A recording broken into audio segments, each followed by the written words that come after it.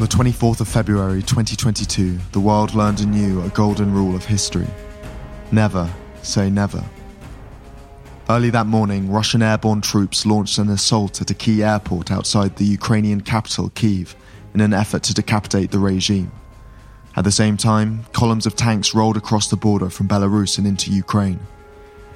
The warning signs that Vladimir Putin was planning an invasion were there for all to see, but no one could believe that nearly 80 years after the end of the Second World War, Europe would ever see another full-scale conventional conflict.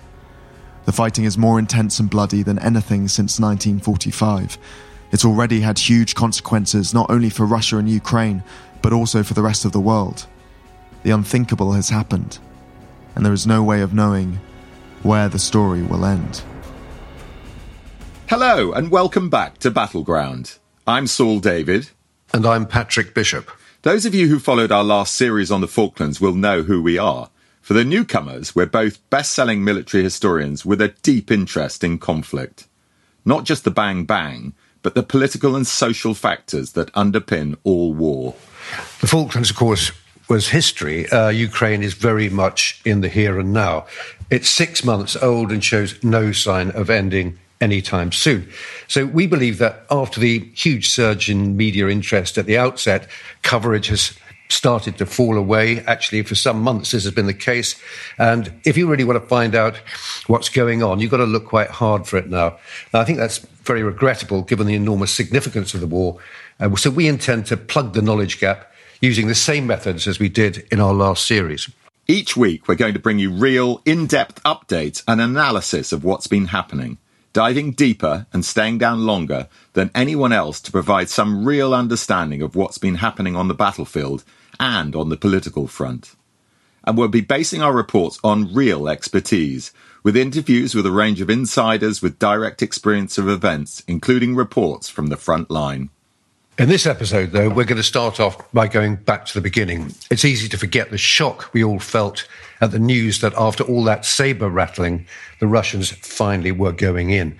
Now, we're very lucky to have the testimony of BBC Panorama reporter Paul Kenyon to remind us of how that felt. He was in Kyiv that morning and witnessed firsthand the dramatic battle when Russian paratroops tried to storm Hostomel Airport, which is just outside the capital, an encounter which, as it turned out, profoundly affected the course of the war. Let's hear now what he had to say. When we got there, it happened to be 3 days before the invasion. Of course, we didn't know at that point. And I remember arriving in Kiev, where I've been many times before, and there was an atmosphere of fear, of concern, of lots of stories which were spooking journalists. And the night before the invasion, I remember going down into the lobby of the hotel to have a quick beer before we went out. And there was a guy from the Washington Post there with a little sort of gaggle of journalists around him. And he said, I said, what's happening? And he said, we've just heard a rumour from a former intelligence officer that it's going to happen. It's going to happen tonight. And I said, it's going to happen tonight. How do you know? And he said, this guy's really, really reliable. And I said, yeah, but come on, how would he know? And he said, well, we're taking it seriously. This is the most serious rumour that we've heard so far. And we're thinking we're probably going to evacuate some of our staff tonight. And I said, well, overnight? And he said, yeah, because you don't know. It could be a carpet bombing. We do not know what's going to happen, but there's something serious going to happen tonight. So I texted my producer, who was upstairs doing some technical stuff with cameras and things. I wrote something like, it's all going to kick off tonight. And he ignored me and I said, it's all going to kick off tonight. Is anybody listening? Or something like that. And he said, he eventually came down after I had sent what appeared at the end to be about 30 or 40 very desperate text messages. And he ran downstairs and he came over looking a bit cross and he said, Paul, what is going on? And I said, listen, the Washington Post guys really serious. Some of their staff are evacuating. Other journalists who don't want to stay here are evacuating. They say it's going to happen tonight. And he said, Paul, it is not going to happen tonight. And the thing is that my producer has a PhD in Russian and has spent most of his life reporting on the collapse of the former Soviet Union.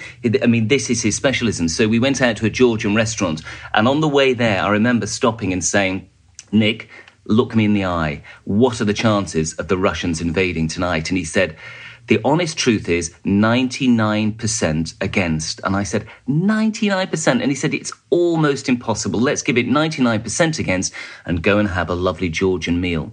And we went to the best Georgian restaurant in Kiev, and we sat down and had a monster meal with lashing of red wine and really enjoyed ourselves. And at the end, I remember there's one waitress who looked slightly concerned about the fact it had got to about midnight or just after. And I said, something along the lines of, do you have any bomb shelters here? And she said, in Ukrainian, bomb shelters?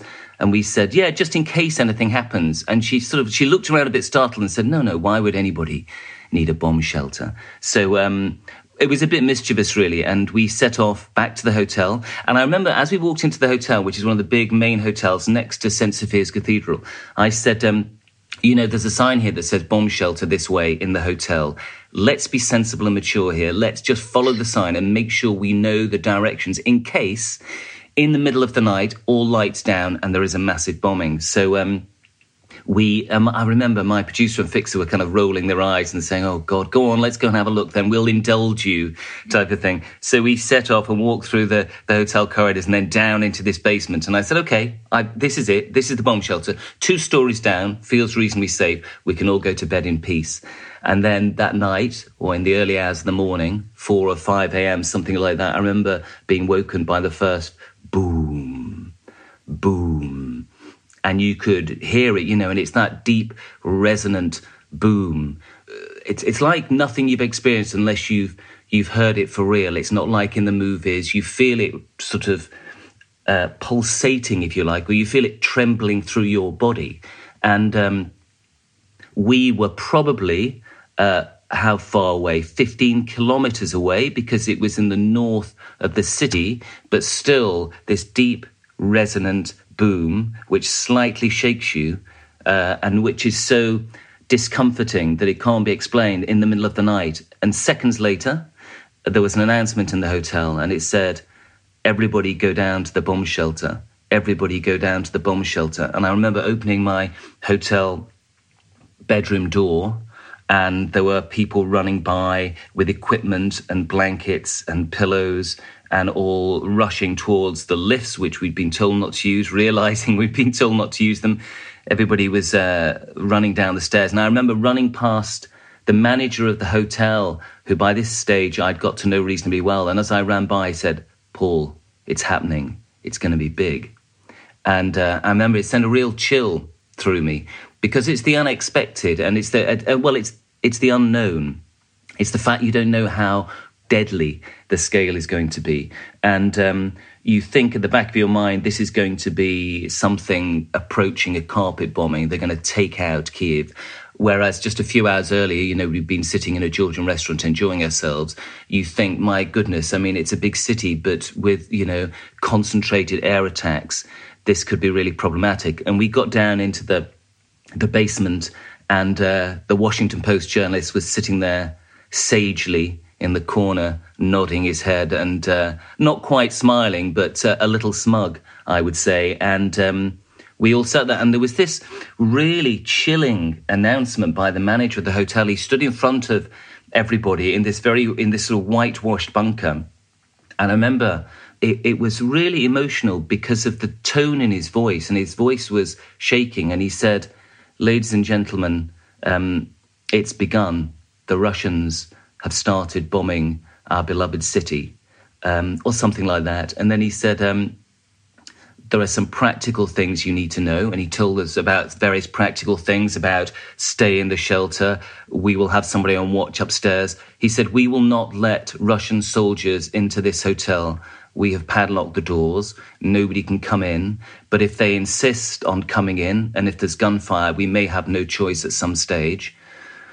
And then he told the rest of this, he gave the rest of his sort of thoughts about what might happen overnight. And then at the end, he said, there was this pause, and we're all sitting there in absolute silence. And he said, may God bless us all. And I remember, it sounds ridiculous that it can still make me slightly emotional, but it was the time when you thought this is all going to happen. And It was funny, really, because we all turned around to each other, and I remember there were some very experienced war journalists, and I've been to several war zones before, but it was the tone in which he said it, and the appeal to God, and the unity was felt in that room at that time, and the fear of the Russians coming into the hotel. It all came to something which was quite a sort of an emotional rush, and a lot of people who were kind of mentally knocked out and exhausted by it, and who sat there looking very worried indeed. So the next morning, by the time light came down, a few of us had trickled back upstairs. I did go back upstairs. I got some stuff. And obviously your first mind then turns to the journalism. What are we going to do? Where can we go? And it's difficult. It's difficult because of the unknown, but it's difficult because a lot of us didn't have vehicles. We went outside to try and get a vehicle. There were no vehicles. Obviously, all the drivers have left. We thought the first thing that we can do is that we can go to the station. And of course, the first thing, going to the station, you think there's going to be some kind of exodus. People are going to be leaving. We can hear explosions still in Kyiv that morning. There were no cars around, so we went down into the tube station, and miraculously they were still running. We got onto one of the trains, and our original intention was to go to the airport, but it was so crowded, it was so chaotic. We just thought, let's get to the train station, main train station, central Kyiv, see what happens. So we got to the main train station, and it was scenes like World War II. There were people with bags of belongings, with everything that they had, with lots of pets. I remember pets everywhere. There were dogs and cats in cages, and elderly people, which is always the most disturbing, with sort of, bags over their shoulders full of things that you think you probably won't need, sort of, vegetables and bags of rice. And, but people are taking everything they found that morning and they're putting it all into their personal belongings, and they're all there. And the crush outside the train station was like I've never seen before. And we stood back from it and we watched it. And you knew that history was being made. And I thought, I will never see anything like this again, I hope. There were people fighting. It was good-natured on the whole, but there were people who obviously were getting restless and scared. And in the middle of all this, there was quite a loud explosion that sounded quite nearby, and suddenly you realised just how vulnerable you were. It's quite an open space in the middle of Kyiv, and it sat that nobody could mistake the sound of that explosion. It was a big, resonant thump, and more people were rushing towards the door at the train station. And we watched this happen for a while, and it was interesting also that there were a number of young people who were turning up with young men, late teens, early 20s, turning up with rucksacks.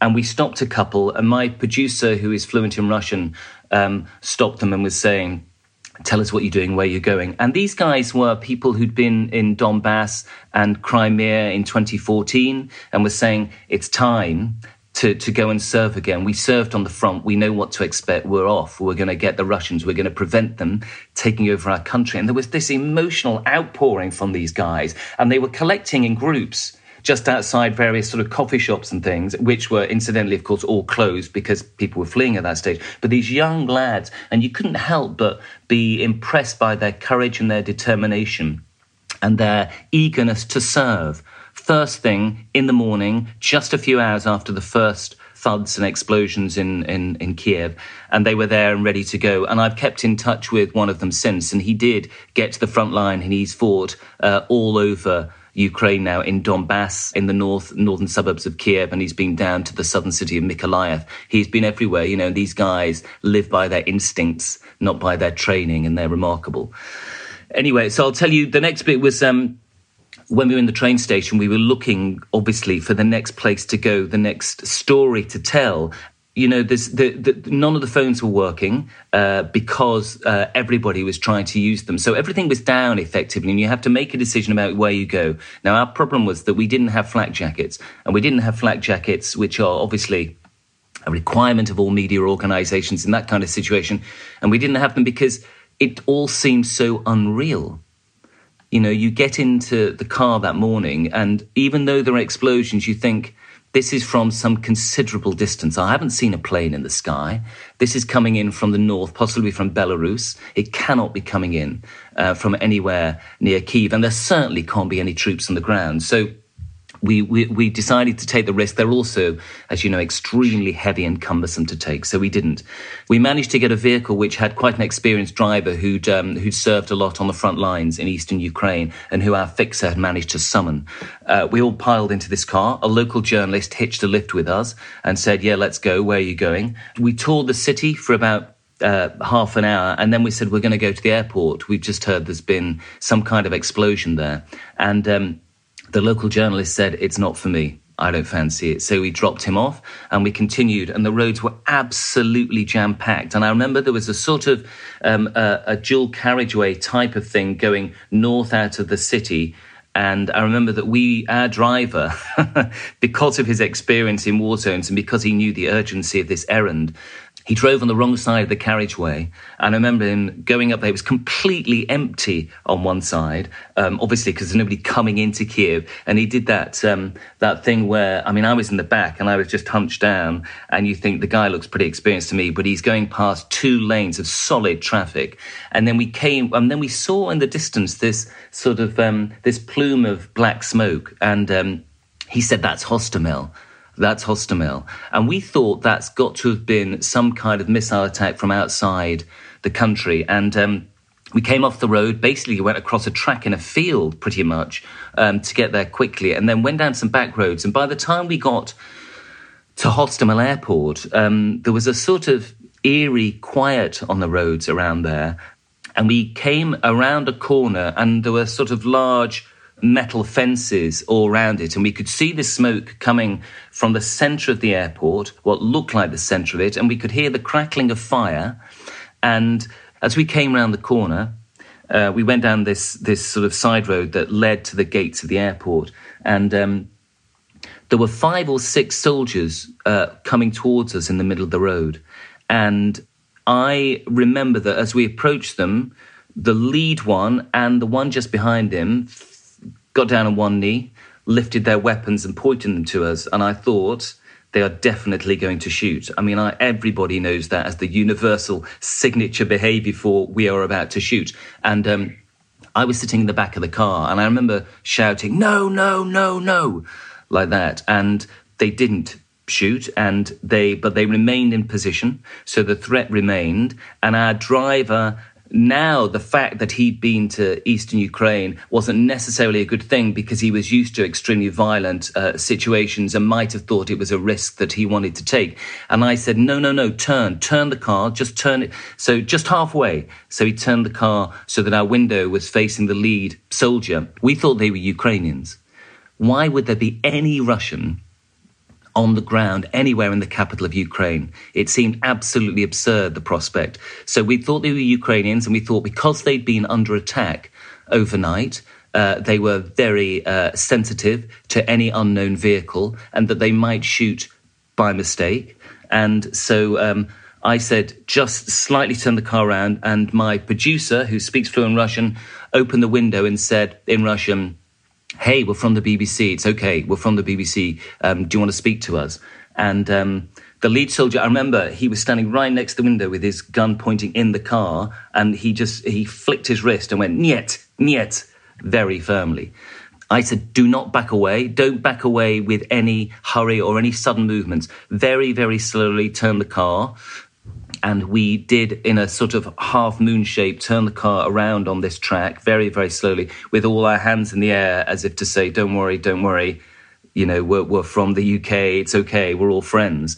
And just as we're doing that, my producer said, "Oh my God, they're Russians. They're Russians." And I said, "They can't be Russians." He said, "They're Russians. They had the black and orange tape down their arms. I've just realised they're Russians." And I thought, he's got to be mistaken. How did they get here? How could the Russians suddenly be, 15, 20 kilometres from the centre of Kiev?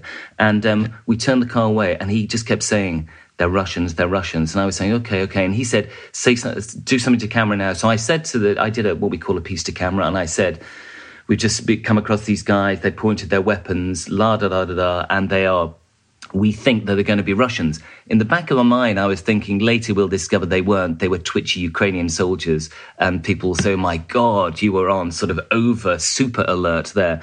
But we turned the car around. And there were some guys standing next to a sort of semi-derelict petrol station, and we wound the window down and said, what's going on? And one of them said, the Russians have taken the airport. And I said, from where? How did they get here? And he said, they came in on a helicopter, lots of helicopters. They were flying over dozens of helicopters. And I said, when? And he said, literally about half an hour ago, they've taken the airport. So we said, where are the helicopters? And he said, they've landed in a field just over there. And his colleague said, do you want me to show you where they were? So I said, yeah, let's go. So he led us in a car down this country track. We came round the corner. And I remember that as we were driving, you could see the side of the airport. There were lots of fires that had taken hold. And then at this point, there was a lot of gunfire. And you heard that noise, really, really intense. And as we drove around this sort of this road close to the airport, I remember saying to my producer, that is really loud, intense gunfire, and it could be going in any direction. And it got louder and louder. And then we got out of the car because the guy was pointing to a burnt-out helicopter in a field.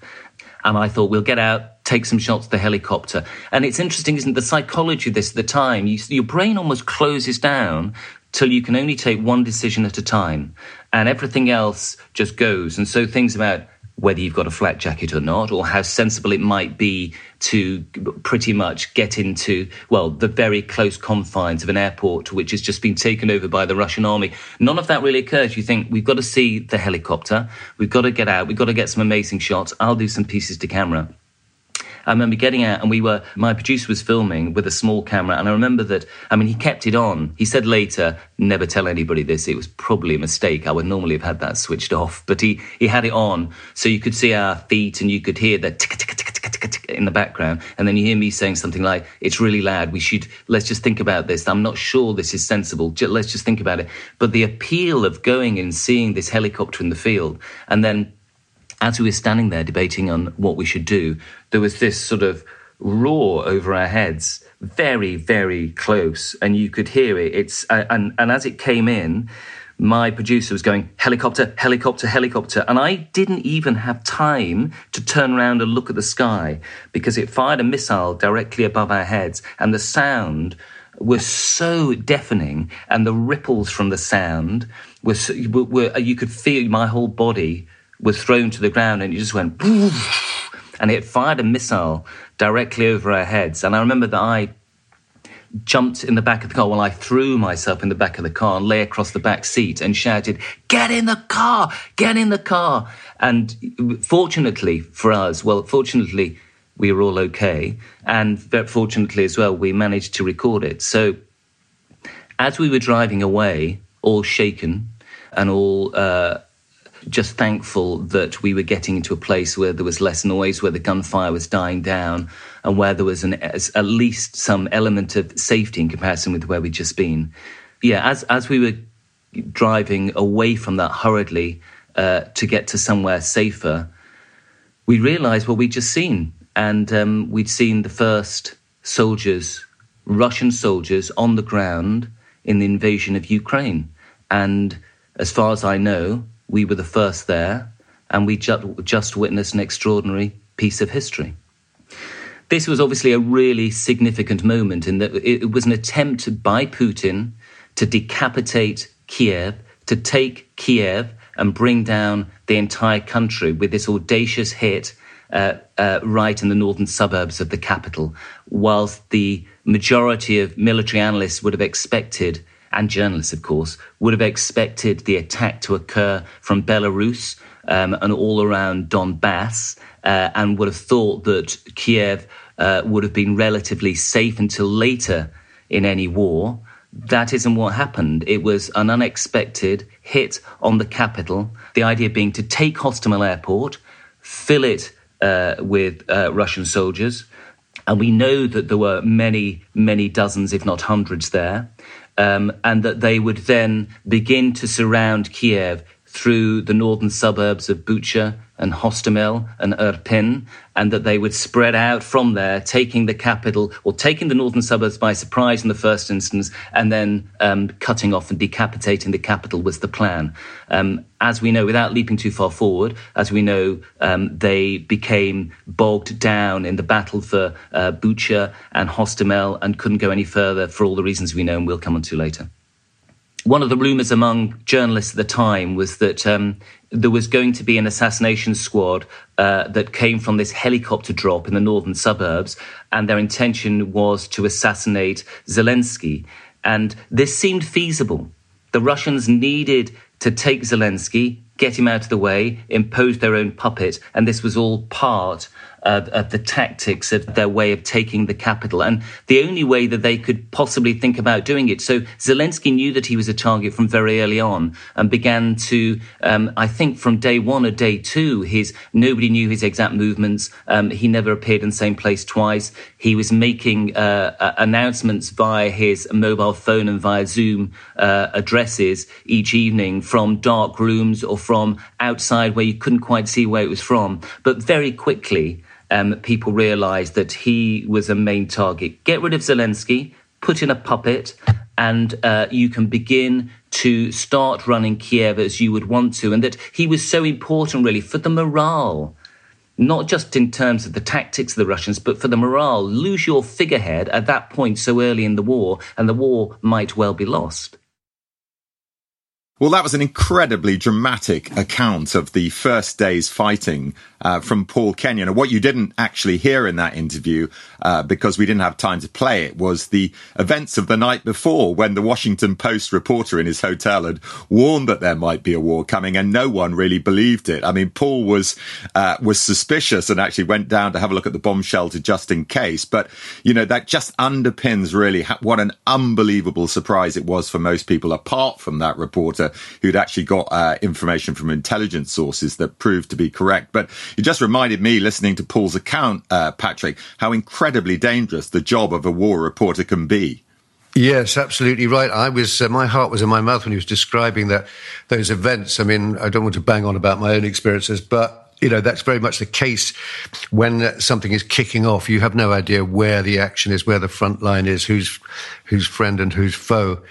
And it is, you know, we ought to take our hats off to these guys. When you see those images, you know, they've come with a very, very high sort of danger price tag on them. And it is just really kind of driving around to see what the hell's going on. And everyone's very jumpy in those opening hours of any conflict or the first days of a conflict. And you stand a very good chance of being shot up by the people who are meant to be on your side. I mean, this happened to me in Iraq, when a colleague from ITM was and his cameraman and sound man were fired at by an American tank just inside the Iraqi border and killed. You know, so you know you're as much threat from your friends as you are from your enemies. Anyway, getting back to the actual conflict itself, you know, I remember in the run-up to the war thinking how familiar all these place names seemed, of course, from the Second World War. So anyone who's still alive who fought in that conflict on the Eastern Front, all these names will be very familiar, around Ukraine, Crimea, etc. So it's a long, blood-soaked story, and a place that's been fought over for centuries. Yeah, absolutely right. I mean, this story goes all the way back to the First World War, doesn't it? The fighting, and in fact, there's a piece in the papers. We'll be going on to deal with the latest updates later on in the program, but there's a piece in the paper just reminding everyone how many times atrocities have taken place in Ukraine during the First World War. That's both by the Whites and the Reds during the Russian Civil War, of course, the Nazis in the Second World War, and now the Russians in this current conflict, and how, you know, it's depressing to think about it in these ways, Patrick, but how this is nothing new for Ukrainians. They are used to this level of barbarity, if you ever can get used to that sort of thing. Yeah, absolutely. I mean, that's something that we thought had gone from the pages of history, didn't we? The idea that when an army moves in, they're just going to rape, pillage, murder the civilian population.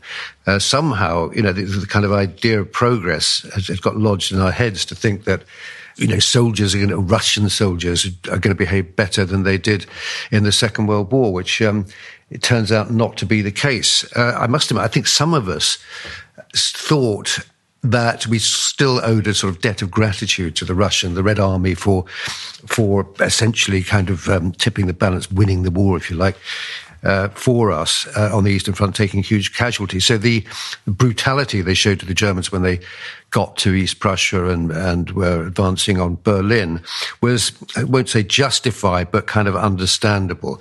I no longer feel that. I am shocked and baffled, really, at just how brutish the Russian soldier appears to be. We'll be talking about that with some experts in later episodes, but I think that was a sort of parallel, shocking realization.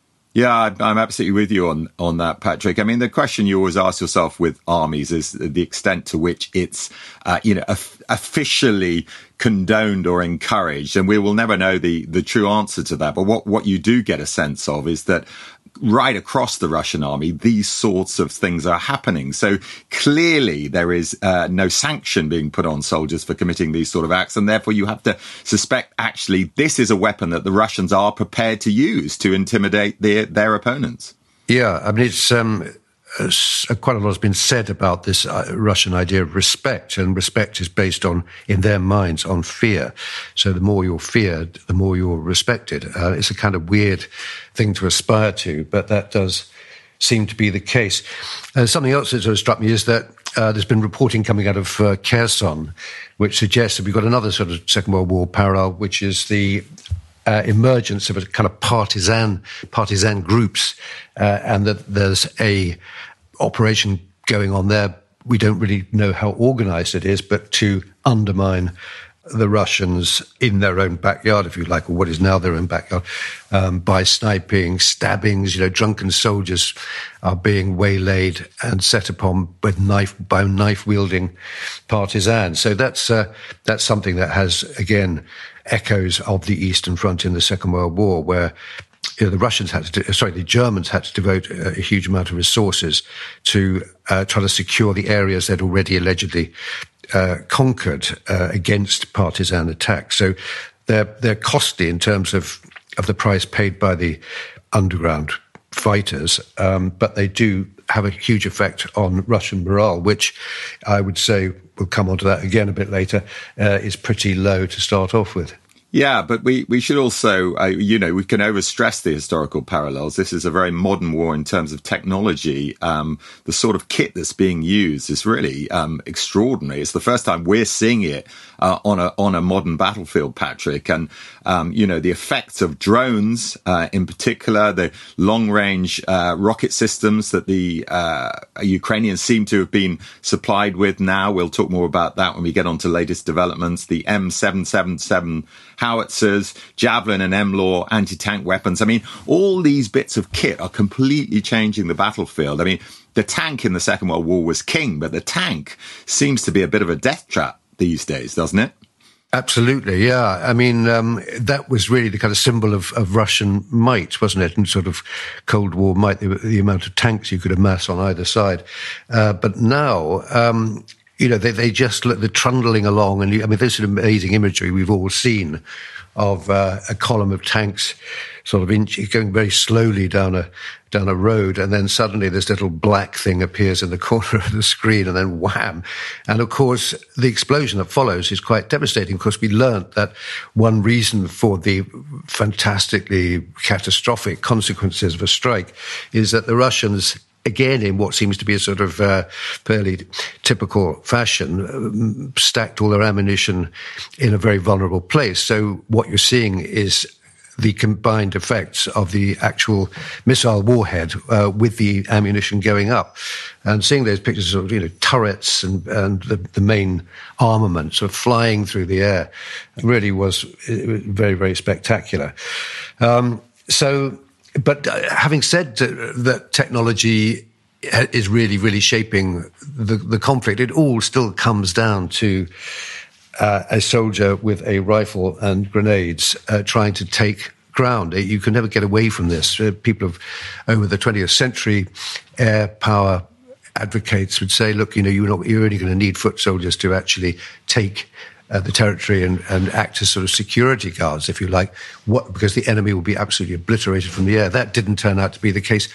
The same sort of claims are being made for HIMARS long-range systems again. But, ultimately, as we've seen again from some of the footage, it's sort of guys in trenches trying to take other trenches by grenade and by rifle. On that trench point, actually, I was talking to a British military army officer last night and a Ukrainian who's been on the front lines until a couple of weeks ago. And we were talking about this trench business. And the British guy said, looking at those trenches, they're not very secure. They seem to be digging long trenches, whereas if we were there, we would be digging short trenches. The very simple thing is, so you have a kind of trench line that's like a sort of dotted line, if you like. So you occupy a small 3 or 4 man one, and if that's taken, the enemy then has to emerge from the trench, expose himself in order to get to the next one. In this case, if you've got into the trench, then you've got a clear line of fire to the defender. So that was something I hope that the Ukrainians are being told by someone else, because it does appear to make them quite vulnerable. I think the Russians are doing the same on their side as well, so maybe that sort of evens things up. Yeah, it's fascinating to hear that, Patrick, because we all think back to the First World War with those zigzag trenches that were designed, of course, to protect in each of those bays in case there was an artillery strike that actually came into the trench. And if you were in the next bay, of course, you were protected from the blast. But that still meant that there was communication all the way along the trench. You're talking about sort of interlocking system of rifle pits, effectively, which seems to be the modern way of doing things. But let's talk about some of the intangibles that still play a huge part in the shape of war. In other words, what is going to make the difference in this war if the technology somehow equalizes out? And one of the really obvious points, and I think will play in again a little bit when we go on to what's been happening in the last week, is there a real kind of, change of momentum? One of the massive advantages the Ukrainians have got, of course, is morale. They're fighting for their homeland. It's important. It really matters. We go back to the Second World War. The Russians fought tooth and nail for their motherland. Stalingrad, I've just reviewed a very good book on that. And of course, it's tremendously important to Russian PR, the story of Stalingrad. But what we've really got in Ukraine now is Stalingrad in reverse, as we could see at Mariupol. So morale is clearly a big advantage for the Ukrainians. And the Russians, on the other hand, well, what exactly are they fighting for? Yeah, I think that's absolutely right. I mean, the Ukrainians are fighting for everything. They're fighting for their very existence. And the Russians are fighting for nothing. If you ask a soldier, why are you here? What are you doing? I mean, they might spout the propaganda line that we're denazifying Ukraine, but even the most stupid soldier by now must realize that this is not the case. A very interesting point is, who are these soldiers? Where do they come from? And what I think the overwhelming evidence suggests is that they're cannon fodder. They're boys from poor, backward areas of the country. They're uneducated. They're often from ethnic minorities. They're on the fringe of the Russian Empire. They're not from Moscow. They're not from St. Petersburg. And I was talking to someone who's been on the front lines, who was telling me that he was talking to Russian captives, and they were really pathetic in their kind of, hopelessness and complete lack of understanding of what was going on. He gave me an example of just how primitive the towns and villages they come from were. That this is back in the cold months of the year, when they took over a village. They had no gas in their home villages, so they didn't know how to reconnect the gas that had been turned off by the owners when they fled. So instead, to keep warm, they were just smashing up furniture and lighting fires for warmth and also to cook in the sort of living rooms of these houses. So, very paradoxical that the land of Russia, whose wealth is based almost entirely on gas and oil, a lot of the outlying areas don't actually have gas. Fascinating stuff, Patrick. Great little insight. I can see your contacts aren't entirely wasted. You're still in touch with lots of people who will be relevant to the podcast. Okay, we're just going to take a quick break. And after the break, we'll be talking to someone really fascinating. Irina Chalupa, who was born in Ukraine, moved to the US, and has reported for many years on Eastern Europe. And we'll also be summing up the key events in the war during the last week. So do join us.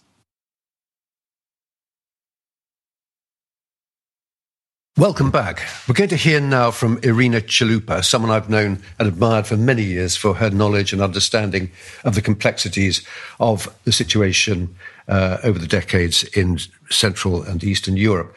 So Saul and I spoke to her the other day and asked her, first of all, to explain the historical underpinnings of the centuries-old hostility between Ukraine and Russia. Well, they're historic in nature, and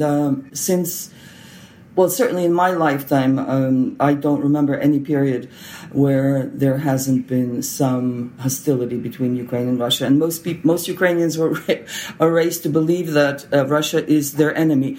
Basically, when the Ukrainian medieval state arose, probably in the 4th, 5th, and 6th centuries, when it became a powerful state in the 9th and 10th and 11th century, Moscow was just a backwater. And I like to say that had Kievan medieval princes done what everybody else in Europe had been doing and killed their bastard children instead of giving them lands to rule, we wouldn't have the problems that we have today.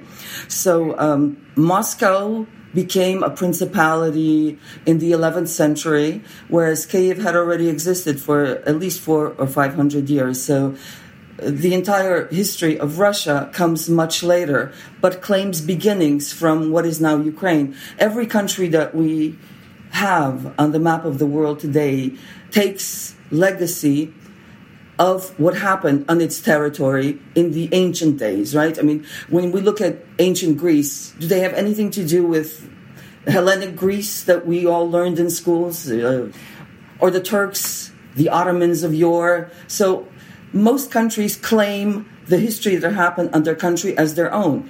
Russia is not in the area where Kiev is. It's not in the territory of Ukraine, yet it wants to claim Ukraine's history as its own.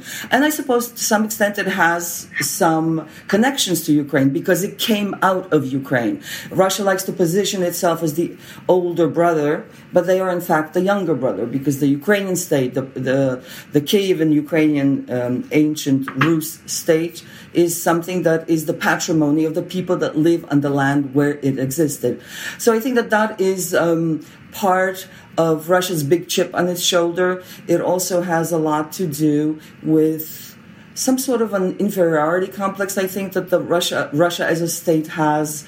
And also Ukrainians and Russians and the way the countries have been developing, particularly since the fall of the Soviet Union, Ukrainians are much more open to the West. They want to be part of the West, whereas Russians and the Russian state and the Russian leadership, they want to insulate the country from the rest of the world, and they want to go their own special way. We've heard Putin and various other philosophers and talking heads in Russia declare this time and time again, that the decadent West is not for them, that they have a special path, they see themselves as a third Rome. So it's this mythology that they've created for themselves, and they are trying to live up to it.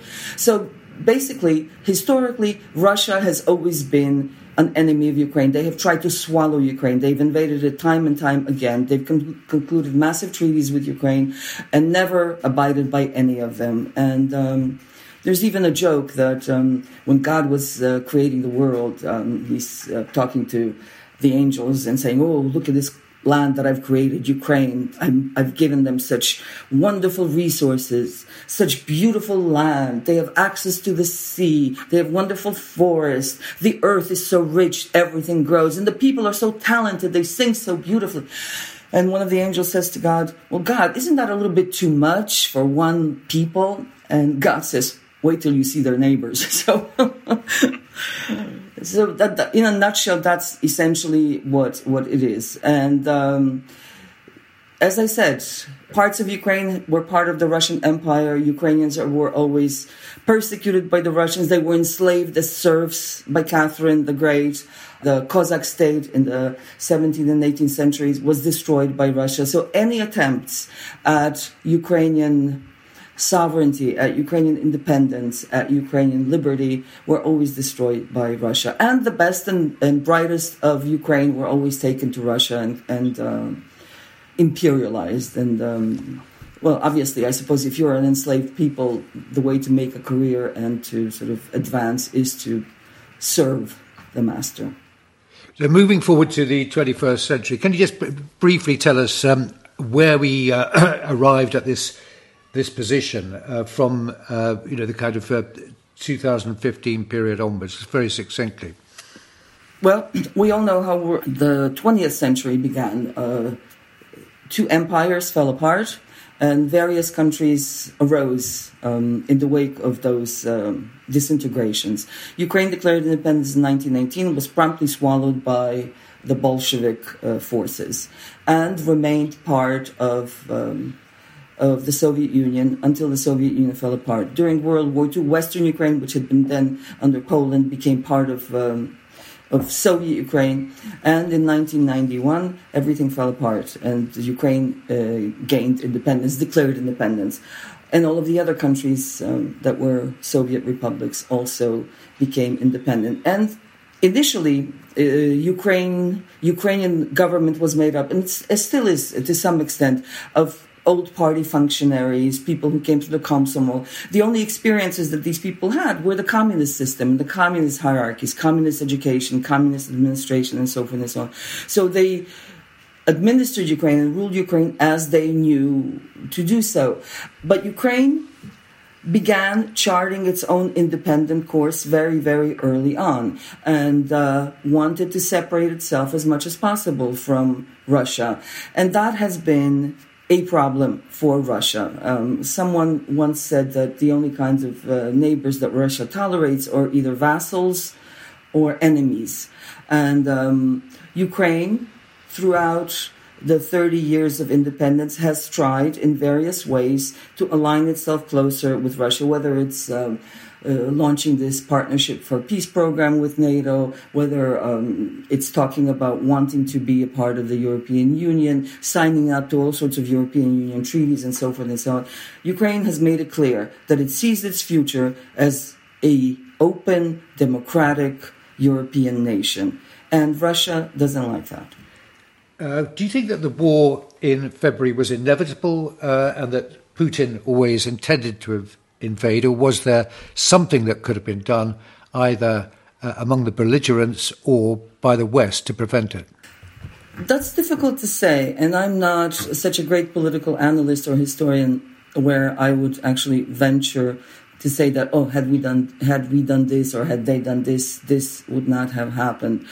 I can only say that every time Ukraine has kind of lurched towards the West, every time Ukraine has had a revolution, Russia has reacted. In 2004, Ukraine had the Orange Revolution. This is when a pro-Russian candidate tried to steal the elections. And Viktor Yushchenko ultimately won the presidential election, but the first attempts at sowing discord and trying to wrest parts of Ukraine away happened then. And under Yanukovych's rule or leadership, they had the first attempt at separating certain parts of Ukraine from Ukraine proper.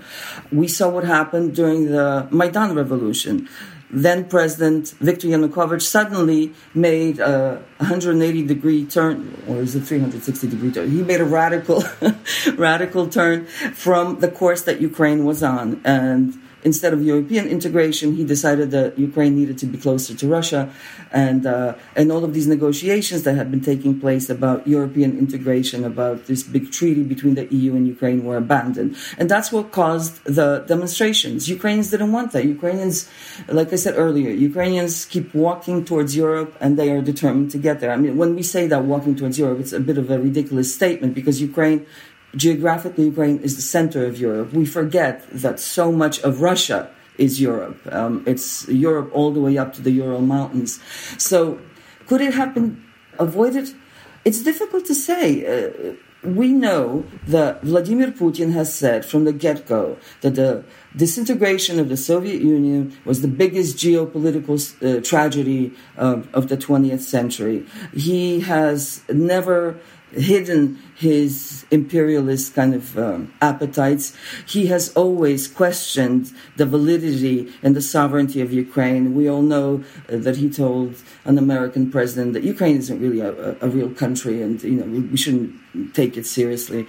So I don't really think that it could have been, perhaps we could look at it as one of those things, like it's almost like watching a horror movie and the slasher is coming and you know he's coming and you're trying to warn somebody and nothing happens. You can't really do anything and it can't be stopped. Certainly, had Ukraine been better armed, stronger militarily, perhaps that could have been some sort of a deterrent. But Ukraine was stripped of everything it had under Yanukovych. And it was stripped of its nuclear weapons in the 1990s. And it was given guarantees. It was given security guarantees by a country that then turned around and invaded it. So I really can't say. Okay, despite the bombast from Putin, were you still actually surprised on the morning of the invasion itself when he actually had gone ahead and authorized it? I was a little bit. I'll tell you, my husband is somebody who's always said, it's going to happen, it's going to happen, it's going to happen. But I thought he had destabilized Ukraine so much. In 2014, Russia bit off Crimea. It took swathes of eastern territory. They destabilized the country considerably. We had over 2 million displaced people. The economy was suffering because of this war. The war kind of accelerated on February 24th. It's been ongoing since 2014. So I thought that he had everything he needed. In effect, he had a frozen conflict, a rather large one. And Putin seems to like these kinds of uncertain situations. He likes stirring trouble up and letting it fester. He always seems to gain the upper hand in these kinds of situations. So I was surprised because by invading, Russia shows its true face. Can you sketch out for us what you see as being the key phases of the war to date and the crucial turning points as you see them? Well, obviously, the shock of the beginning of the war on February 24th is the first thing that we need to keep in mind, and then I think that Ukraine's reaction, the actual ability of Ukrainians to fight back relatively effectively, considering that how the sides are not matched. I think that that is a key consideration. The withdrawal of Russian forces from Kyiv in April is a turning point, I believe. It was a big moral boost and a political boost and a military boost for Ukraine. The discovery of the atrocities in Bucha and other cities, I think, are a key turning point because, again, this shows us the true face of Russia, the true face of its military, the true nature of its campaign. I think the siege of Mariupol and the complete and utter annihilation of this city is another turning point. It's a painful moment for the Ukrainians. I suppose a victorious moment for the Russians. But what kind of a victory is it when all you get is a city of ashes? And probably the fall of Kherson also, because it strengthens Russia's position in terms of gaining this land bridge to Crimea that we all know that they want. And I think to some extent we haven't seen it fully, but the arrival of the heavy artillery in Ukraine seems to be changing things ever so slowly, but the HIMARS are making a big difference. So it's kind of it's an incremental kind of a thing. And I think we'll see a lot of turning points before this war finally ends. Exactly. We still have a long way to go. We don't know how long it will take. Things do seem to be turning in a slightly more optimistic way for Ukraine. Are you feeling optimistic now? No, I'm not feeling optimistic because Ukrainians are very concerned that the story is no longer front page news. The amount of devastation and human loss is just, it's unbelievable. And every day I read on social media and hear from friends about bright, talented, wonderful people that should be building the future of Ukraine dying. The best minds of the country are in the front. And historically, we've seen that in the Soviet Union in particular, almost every generation there were these waves of arrests. So talented people, promising people, people who wanted to change the country were arrested and given extremely, extremely long sentences. Now, Ukraine's best artists, best writers, best thinkers, best IT people, they're at the front defending their country. And so the talent that you sort of count on to build and develop is being destroyed by Russian bombs and missiles. What do you think is needed to change the game on the Ukrainian side, but also could you address the question of Russia itself? What would need to happen there to bring this thing to a conclusion? Well, as a Ukrainian American, I have to tell you, I don't like the way some of these questions are framed.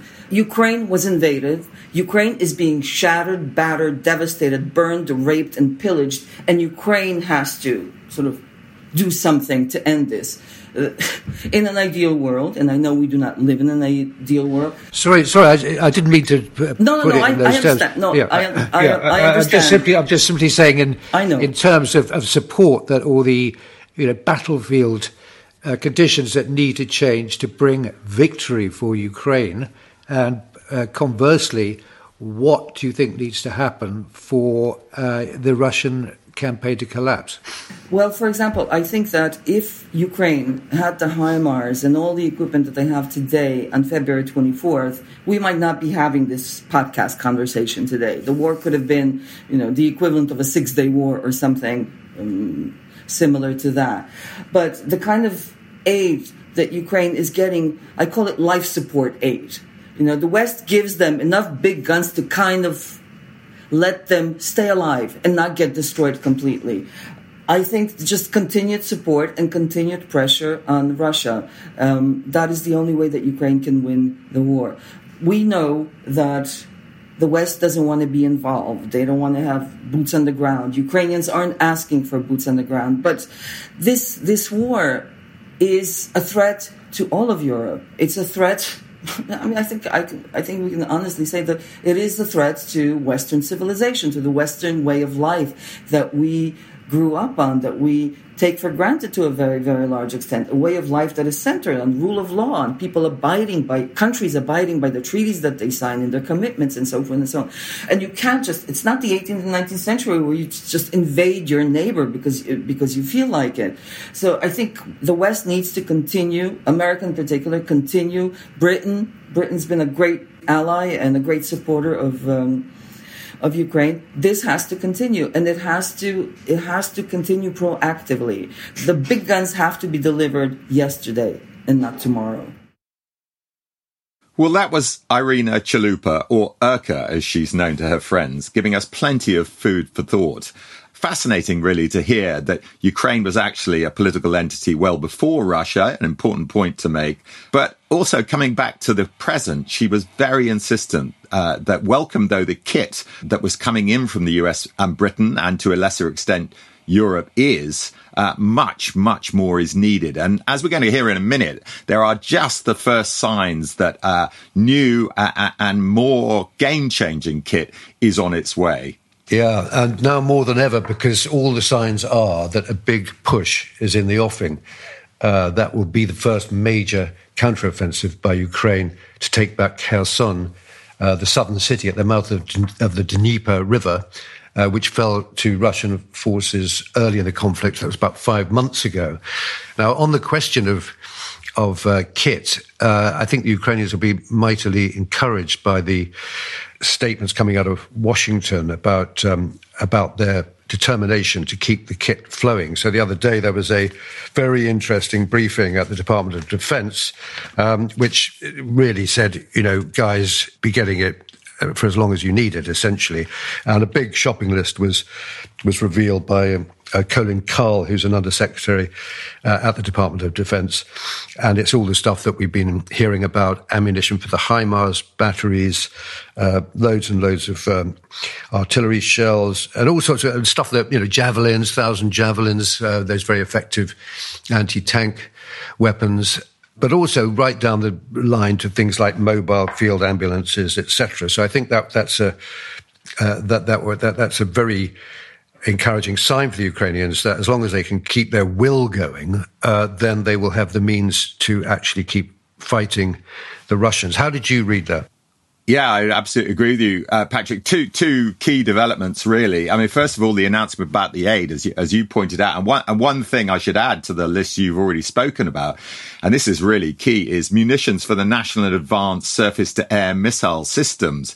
This is an air defense system with an engagement range of 120 kilometers. This is a real game changer because it means that they can create an air umbrella and, in effect, make it very difficult for Russian planes to fly. But other stuff seems to be going on, possibly not announced yet. There are little indications that the Ukrainians now have the capacity not just to fire HIMARS, which has a range, I think I'm right in saying, of about 70 kilometers, but also two other developments or two other indications of news stories this week. One, in fact, this morning, Patrick, that suggests that a airbase in Crimea, which is 200 kilometers from the front lines, it's about 140 miles, has been struck by long-distance tactical missiles. And these are this is probably kit supplied by the US that has not been acknowledged by the Defense Department up to this point, probably for the very reason that they wanted to do this strike. And there's something else linked in with this strike that's also interesting, and that is the possibility that the air defense missiles that the Russians might have used to knock out the American missiles coming in, those air defense systems were knocked out by a strike by Ukrainian planes that might also have been using American kit in the form of missiles fired from those planes. So we've heard all along that the Americans are not going to be providing their own jets, the F-16s, although even that's now in question, as we heard from the briefing. And we'll come on to the briefing in a second or talk about it in a bit more detail. But it seems that they may have used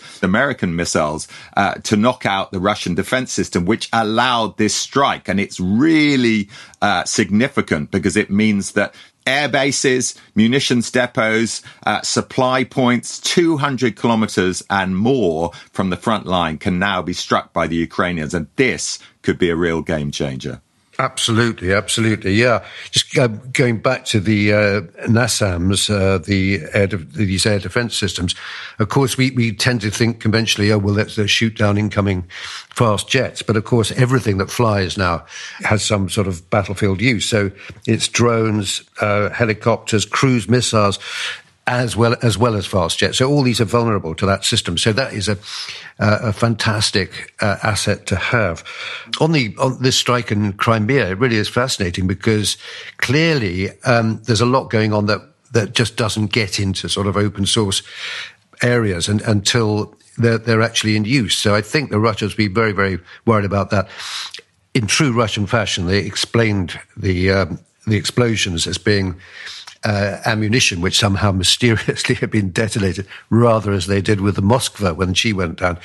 So I think that's a kind of normally with Russian disinformation, it's kind of proactive, and they're trying to sort of shape a story. But in this case, I think it's just sort of just making something up to try and explain away something that's clear to the world. Is a great operation in Ukrainian terms. The greater the distance that the Ukrainians can hit the Russians at, the better it is for them, because it for one thing, it pushes the civilian population out of the firing line.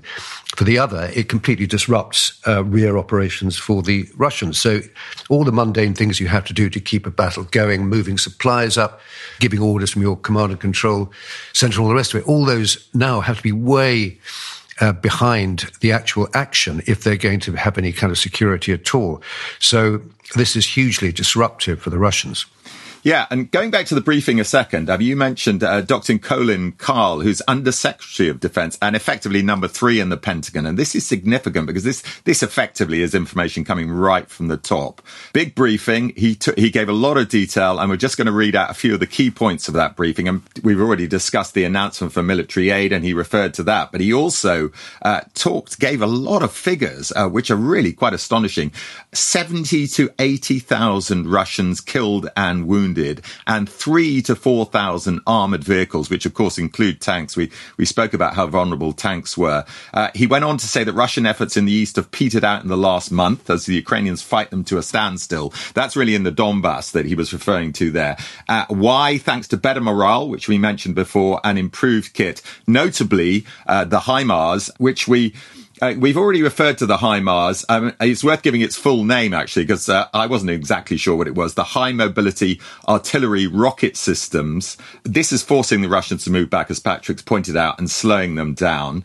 He also said that Russia is using up their precision-guided material at a very high rate, and because of sanctions, and there's a lot of question in the media now as to the effect sanctions are really having. Is it doing the job? Well, according to Karl, it is, because it's making it very difficult for Russians to resupply with these, the extra kit they need to make these weapons, and therefore it's going to have to rely more on dumb weapons. And the last important point is he wouldn't rule out the supply of F-16s in the future, but says they are prioritizing aid to get Ukrainian MiG planes in the air, that spare parts, and also possibly this missile system that I've already referred to, which might have enabled them to knock out that anti-missile, the Russian anti-missile batteries. Yeah, I think from the Ukrainian point of view, the really good news is this sort of pledge that the pipeline is open and it's going to be flowing. This huge amounts of money are being spent, and there doesn't seem to be any kind of lack of willingness on the American part to slow things down or reduce the flow. So that's excellent news. In our discussion last night, there was some thought among some people that when it gets to the thing that Ukrainians really don't want to happen is for Western political will to falter.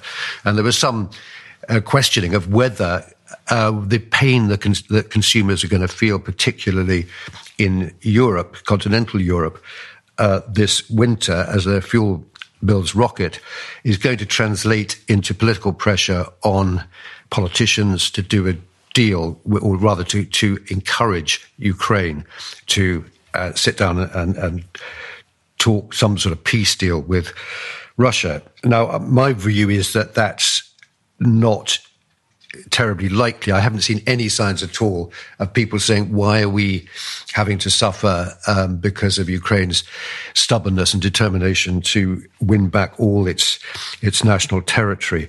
It's imponderable. We won't know until it's happened, but I'd be interested in your thoughts.